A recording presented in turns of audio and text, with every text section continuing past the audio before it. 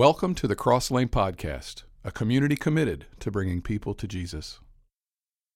Hey, turn in your Bibles to Mark chapter 14. If you brought your Bibles, I'd like for you to follow along. It's a very familiar story there. You'll know it when you see it. And while you're doing that, I'm just going to go ahead and start in. We start a new series today called Sovereign. Really excited about it. 3 weeks, and I think that it's going to help you. I've already gotten good feedback this morning. I just think that it's going to be helpful for us. It's really appropriate for where we are as a country and just in history. It's appropriate. Toward the end of Jesus' ministry, Jesus met with his disciples in the upper room to celebrate Passover. Passover was a festival, but it was really more of a remembrance meal where Jewish people would get together and have a meal and remember what had happened hundreds of years earlier when the Israelites were in Egyptian slavery. And they had their last meal in Egypt, and the next morning they were going to get up and they were going to leave Egypt. They had been in Egypt for 400 years. They started as a family, they turned into a nation, and they were slaves. And from the very beginning, really, all they'd ever known was slavery, and they had prayed and prayed and prayed to God. For 400 years, they had prayed to God. 400 years. We pray for 4 days. If God hadn't showed some kind of activity in 4 days, we're not even sure we believe in God anymore, right? Like 400 years. Can you imagine praying that long? 400 years, the prayers go unanswered. God is not moving, and God sends them a deliverer in Moses, and Moses says, tomorrow we're leaving. And tonight an angel of death is going to pass over the land of Egypt, and he is going to kill the firstborn in every single family that does not have the blood of the lamb over the door. So the Israelites, taking Moses at his word, slaughtered a lamb, had a meal, and put the blood on the doorpost. And that night an angel of death passed over the land of Egypt, and the next morning Pharaoh of Egypt basically said, get out of here. You may go now.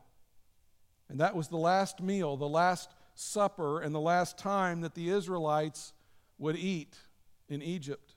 The next day they packed up everything they owned. They took some things that the Egyptians gave to them. We see in Scripture that the Egyptian people gave them stuff to take with them. It's like, just get out of here. Scripture says that they loaded them up with silver and gold, and they left Egypt and headed for what would be known as the Promised Land. 1,400 years after that event, Jesus is going to gather with his disciples for a Passover meal. They had done this before in better times.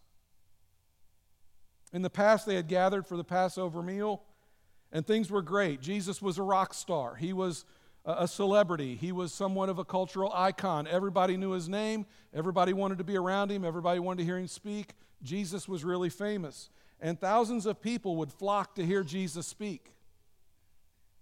The disciples would feel like they were rock stars just because they were hanging out with Jesus and everything was great and they had all this momentum and it seemed like every miracle was bigger and better and every crowd was bigger and better and the disciples had a front row seat to all this great stuff going on. But as the disciples are getting ready for this thing that we would come to call the Last Supper, this time things weren't going so well.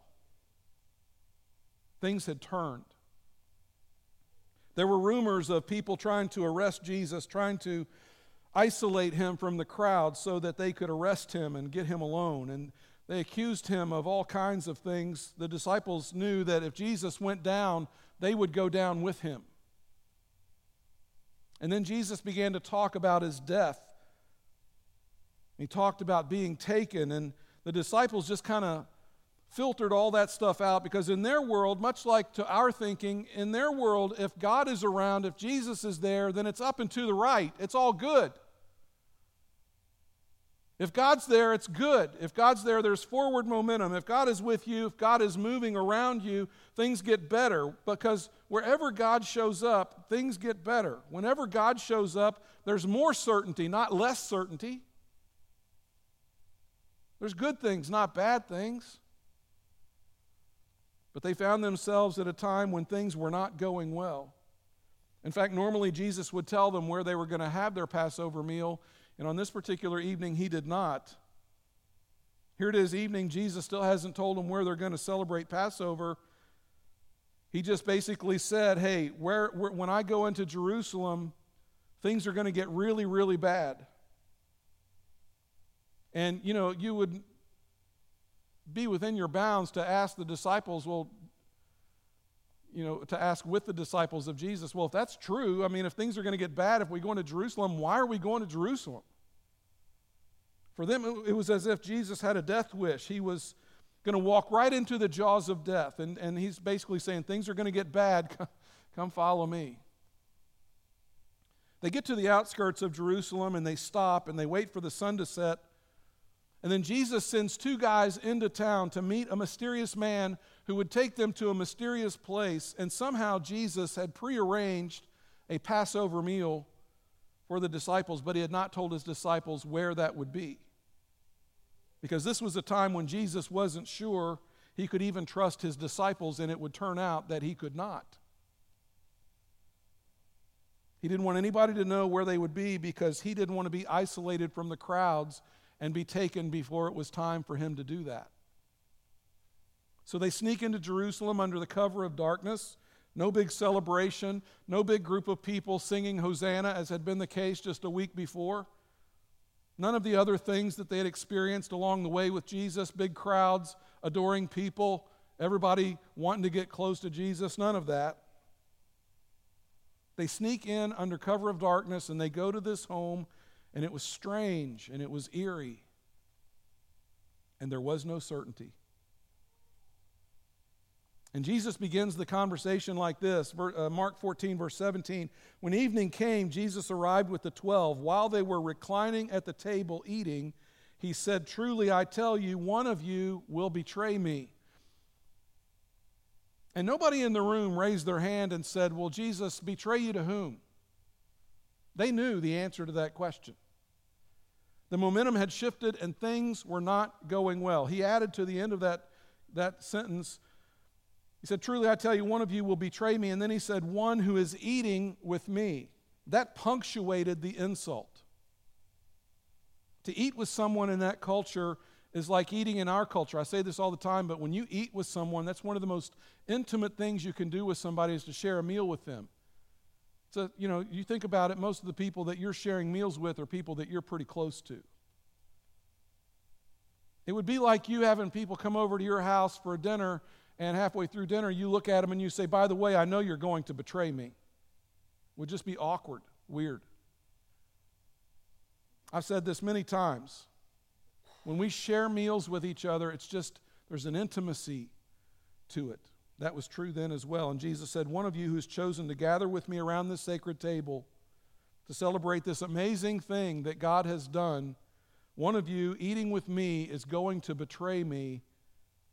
Verse 19, they were saddened, and one of them, one by one, they said to him, "Surely you don't mean me."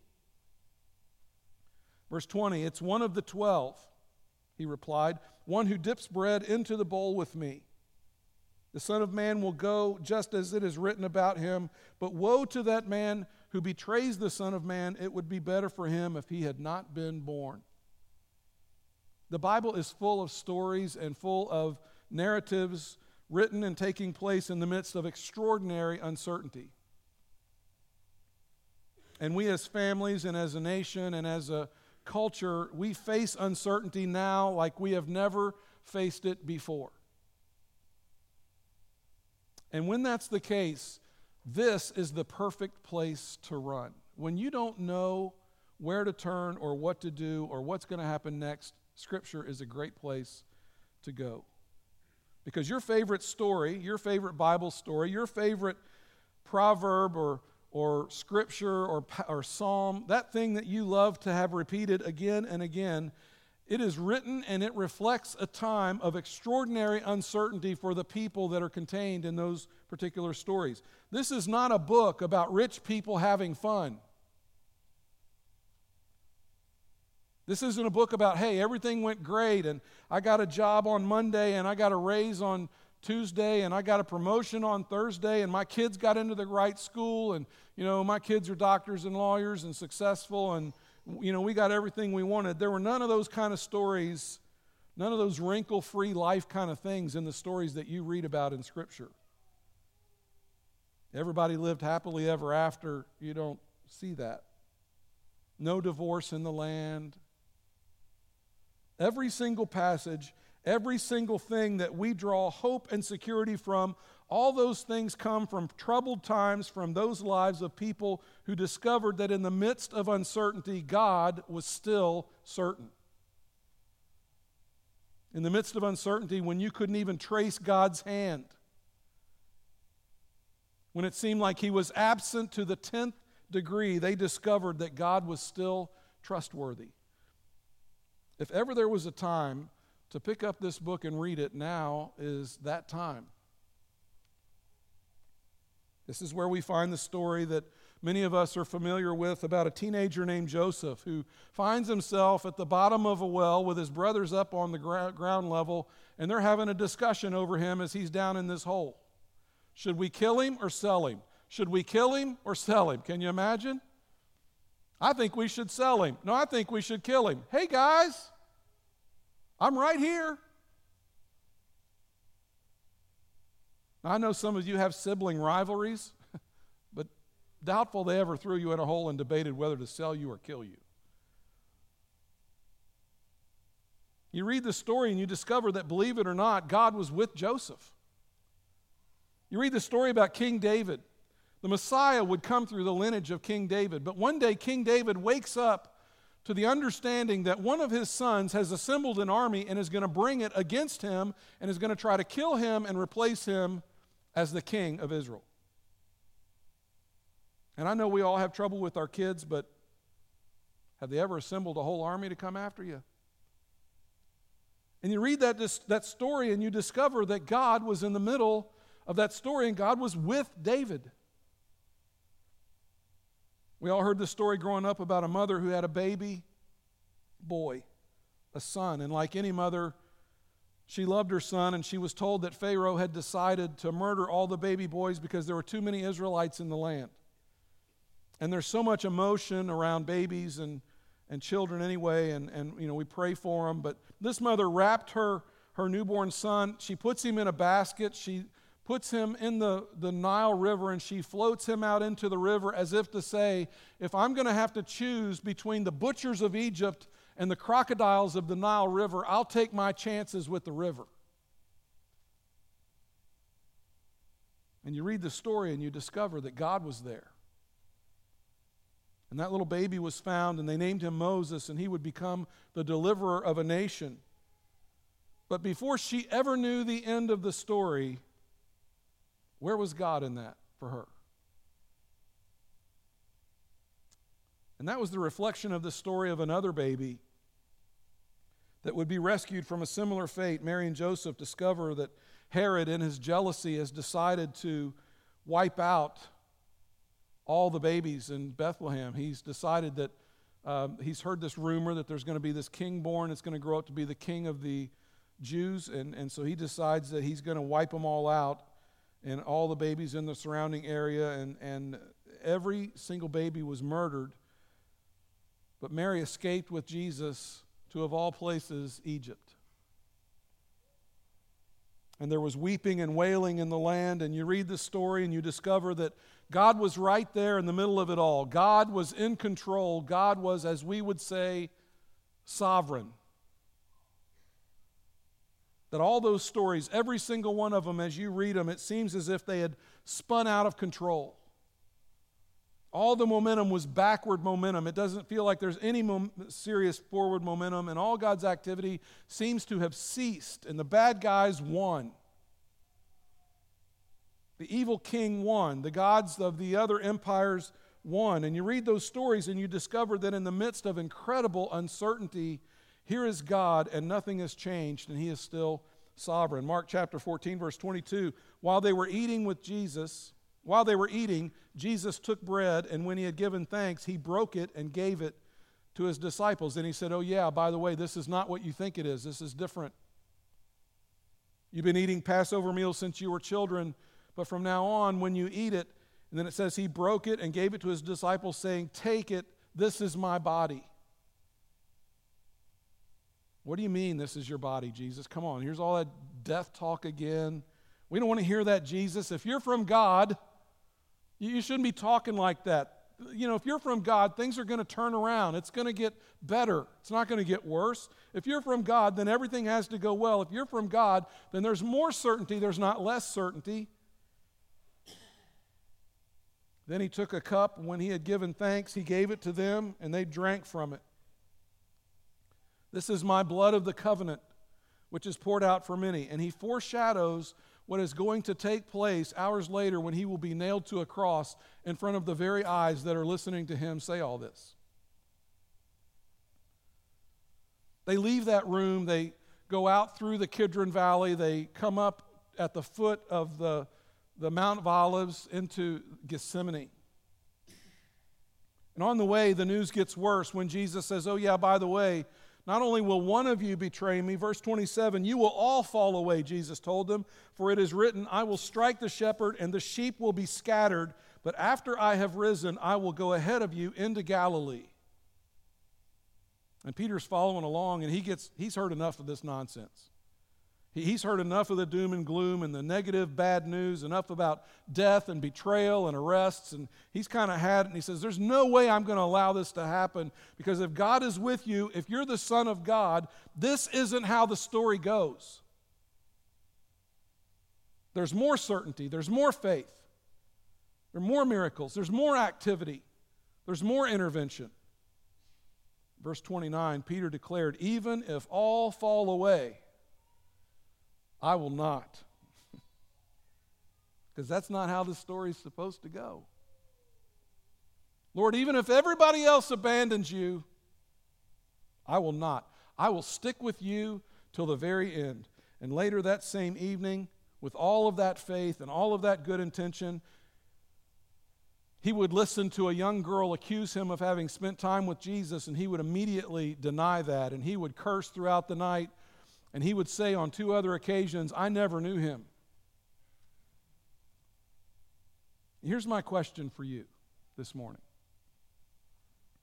As we move into this series and as we continue to experience uncertainty in our own life and in our own space with regard to family and jobs and children and culture and leadership, government, economy, retirement, scholarships, education, with all that uncertainty, here's the question. Can you trust God?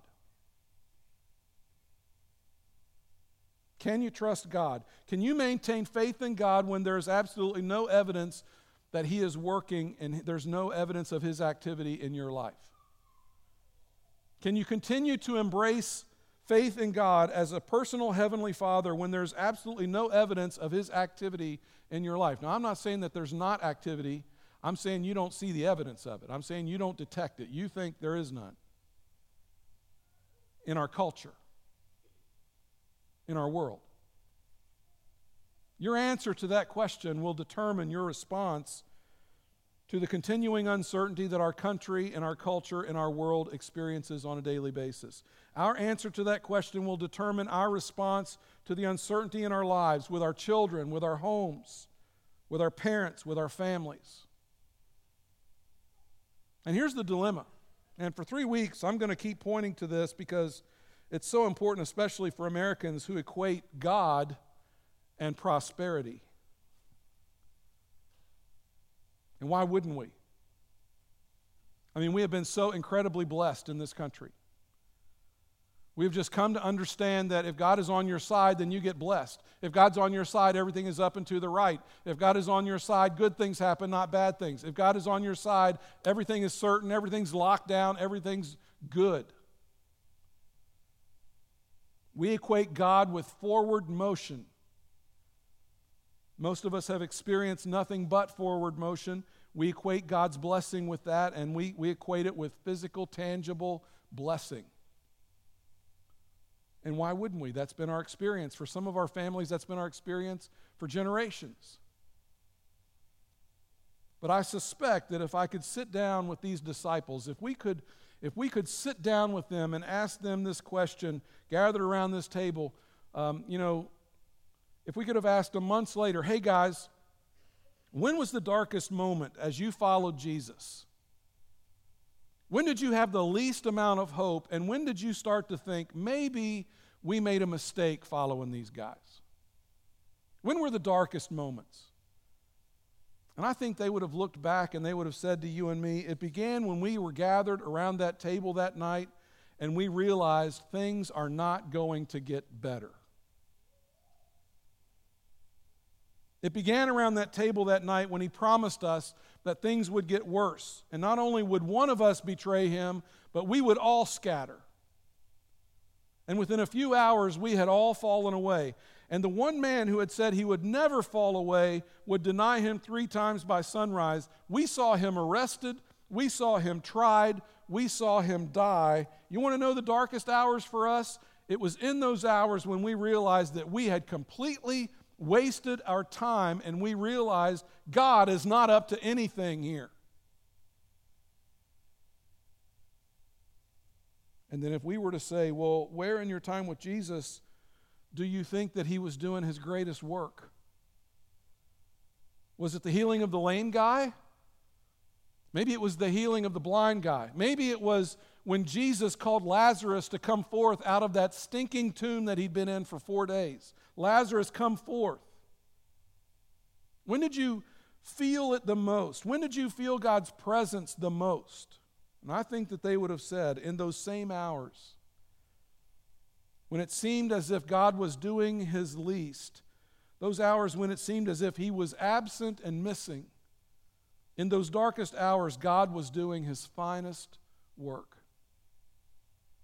And in those darkest hours when it seemed as if God was inactive, he was most active. Because those darkest hours were the epicenter of the salvation of mankind. There are the hours that literally for thousands of years, people would look back to those times and rejoice in God's goodness and graciousness to us. But had you asked them in the moment, they would have said, game over, waste of time, not a man of God. We have wasted our life. That is a difficult message for those of us who are American Christians. And yet it is our story for those of us who have chosen to follow God and decided to place our faith in Jesus. For many of us, that's our experience. He seems to take broken things and do his most amazing work. He seems to wait until the last minute to do some of the most amazing things. And he tends to do it in ways other than we would choose. We would never allow things to get as bad as God seems to allow them to get. We would step in. We would see it getting horribly bad, and we would say, okay, there's enough of that. I'm going to step in and stop that. And God seems to let it go further than that. And that's when we struggle, and that's when we have difficulty. The greatest things of God seem to begin with the greatest messes. The most amazing things of God are often launched at times of incredible brokenness. This is just what God does. But the question is, will we maintain faith when we cannot see his hand? And as our faith begins to stutter and to quake and to shake beneath our feet a little bit, as we look to the left and the right at the circumstances and we begin to doubt, now more than ever, no book has been more important than this book. This is the book we need to return to.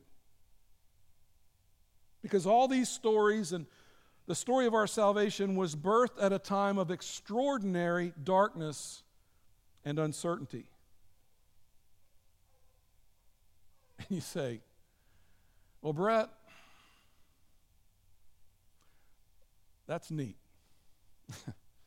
That's neat, and that might even be a little bit inspirational, but that's not going to help me get my job back.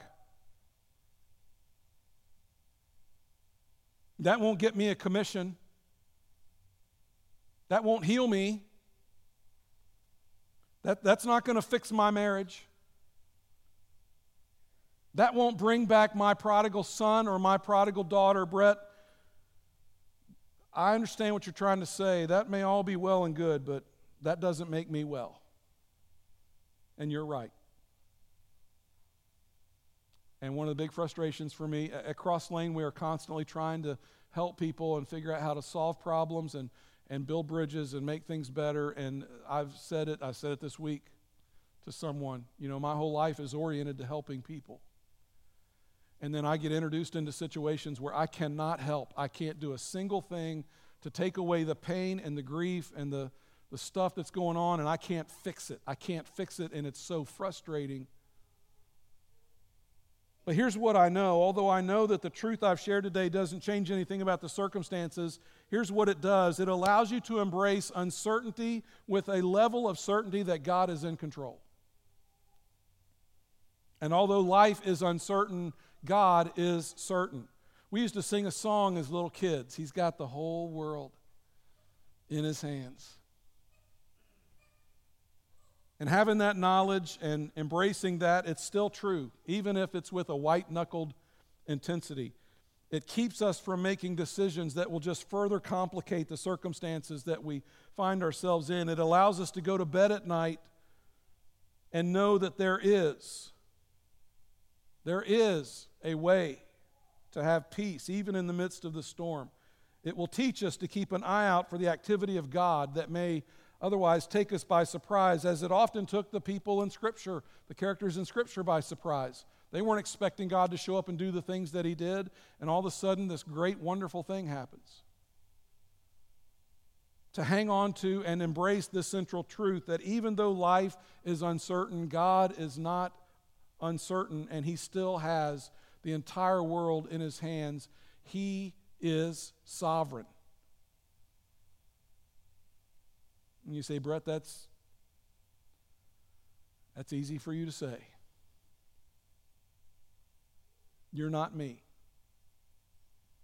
And you're not going to walk out that door and have to carry this problem that I've got to carry, and you're not going to drive that home in your car and worry about it all the way home, and when you get home, the problem's still there. Brett, listen, I appreciate you, brother.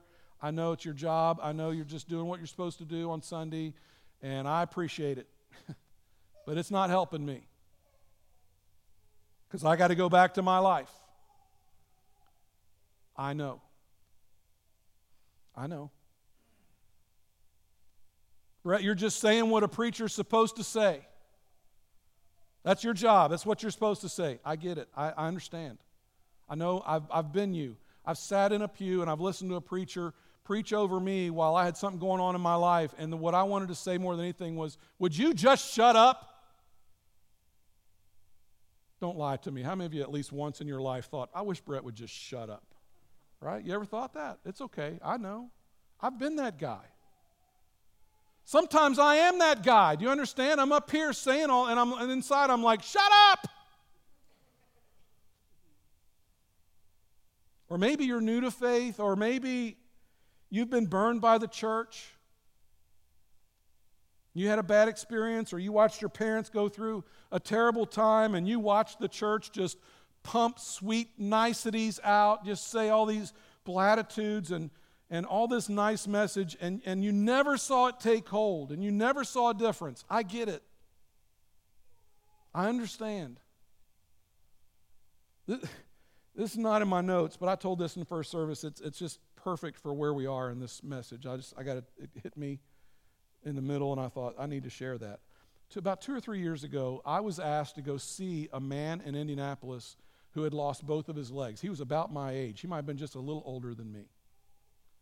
He was active. I mean, I shook hands with him, and it was just like shaking hands with Bam Bam, right? Like, boom, boom, strong as an ox. And I had gone because some friends in this church, people that I love dearly, had asked me. It was a family member, didn't know Jesus, doesn't go to church. It was a medical thing that had cost him his legs, and the circumstances at the time, and I don't know how it ever came about, but there was a possibility that a doctor had made a mistake, and he had lost his legs. And in walks the preacher. And I introduced myself, and I talked to him and just tried to connect and tried to listen to him, and I knew, can you imagine? It had just happened. His legs were still numb. He was still on pain meds. He hadn't even really begun to feel the pain that was going to be associated with all that. And he was generous and kind to me, and he put up with me, and at the end, I made a mistake. I asked him if I could pray with him.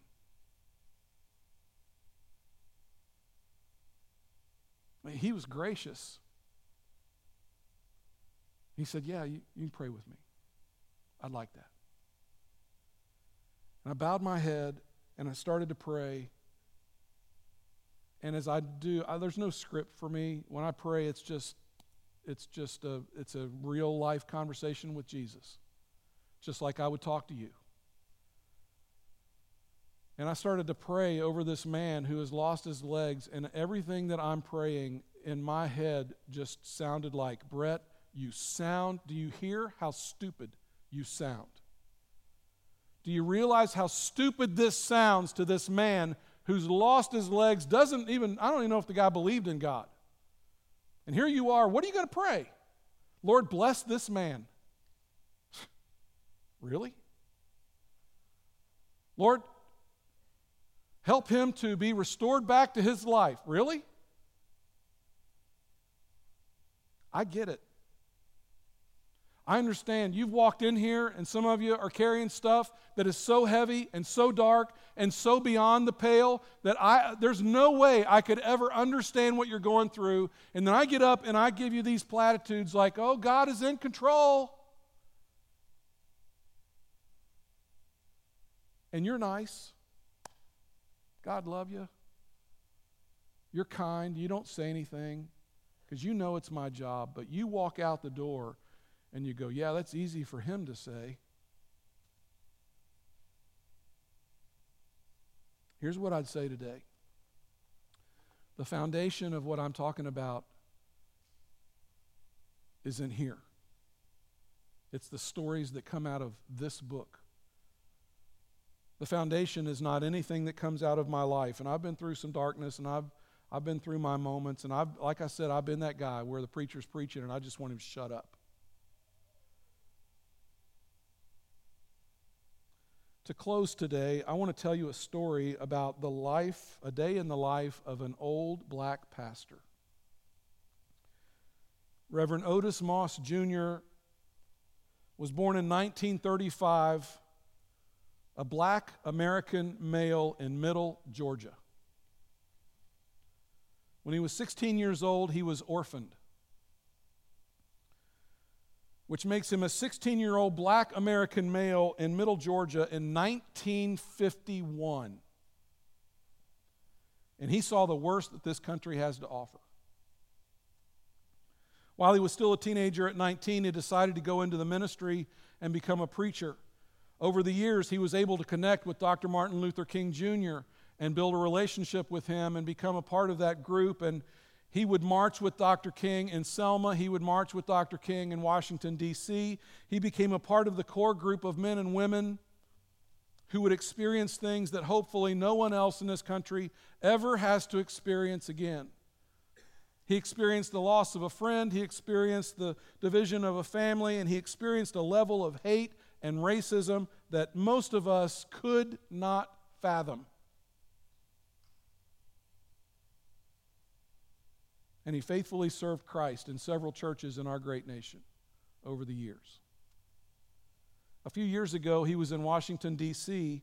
for the National Day of Prayer service. This was back during the Barack Obama administration. He was taken to the basement of the National Cathedral with a bunch of other people and told to wait there, that President Barack Obama would be coming downstairs to meet them. They would have someone come along and introduce them by name to the president. He would get to meet the president of the United States. And he was there in the basement talking to another pastor, and they were exchanging stories. Trust me, preachers got stories. We got stories that we only tell to each other. And they were sharing their stories, and all of a sudden, Reverend Moss looked off into the distance and he said, "And we know," as only those great black preachers' voices have, "and we know that God causes all things to work to the good for those who love Him and are called according to His purpose." And can you imagine the all things that dude had seen? He had seen all things on a scale that in my life I may never experience. The all things that he had experienced are much different than the all things that you and I have experienced in our life or will ever experience. And we know that in all things, God works to the benefit of those who love him. And then he turned back and he looked at that pastor with whom he had been waiting, and he said, "But pastor, sometimes it takes him a while."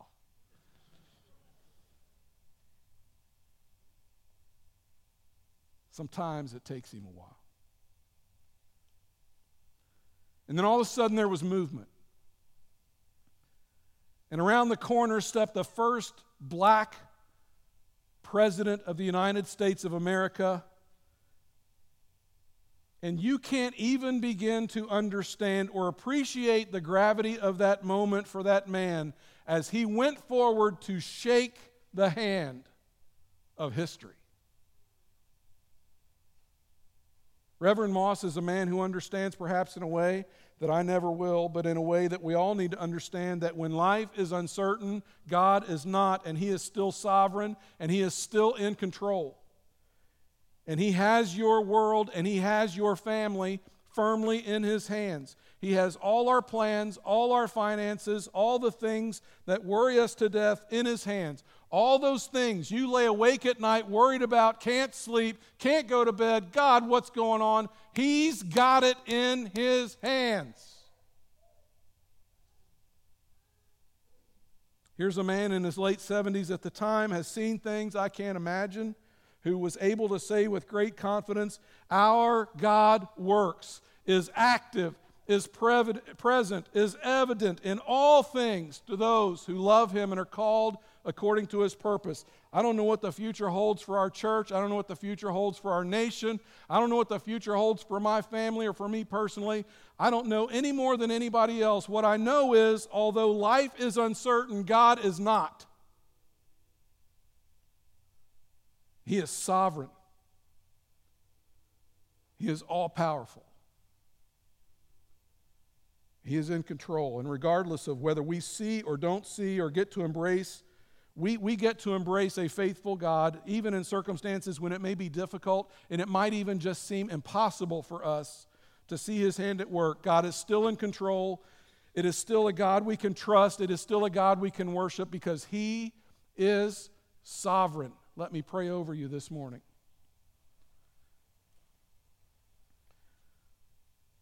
Father, for the one that's walked in here this morning and they are hanging on by a thread and they need to hear your voice so badly it's not even funny, and they're on the verge of just giving up. They don't even know if they can take one more step. They've dragged their bag of stuff in here and they know they got to drag it back out with them and take it home. And they may not be in tears here, but they are in tears at home, and they lay awake at night wondering, how is this going to work out? Well, it's so uncertain. We don't know what's going to happen. I'm afraid. I don't feel God at work. I don't sense that he's here. I don't get any sense that there's any movement. Brett talks about blessing. I don't feel any blessing. Father, I pray for them right now that you would give them assurance that you are in control and that you are sovereign and you are certain even in the midst of our uncertainty. Father, we do not make up these stories about these men and women. These are real stories. The story of Jesus going to a cross for me and for these people. That is not some myth. That's not some made-up story. That's you at work, showing your certainty, showing your sovereignty, showing in the midst of human suffering and pain on a level we will never know that you are in charge and that you love us. And so, Father, for that person that's come in here this morning and they're just at their wits' end, I pray for them. Meet them, please, in this space. Help them to know, sovereign God. I pray all this in the precious, beautiful, holy, wonderful, magnificent name of Jesus.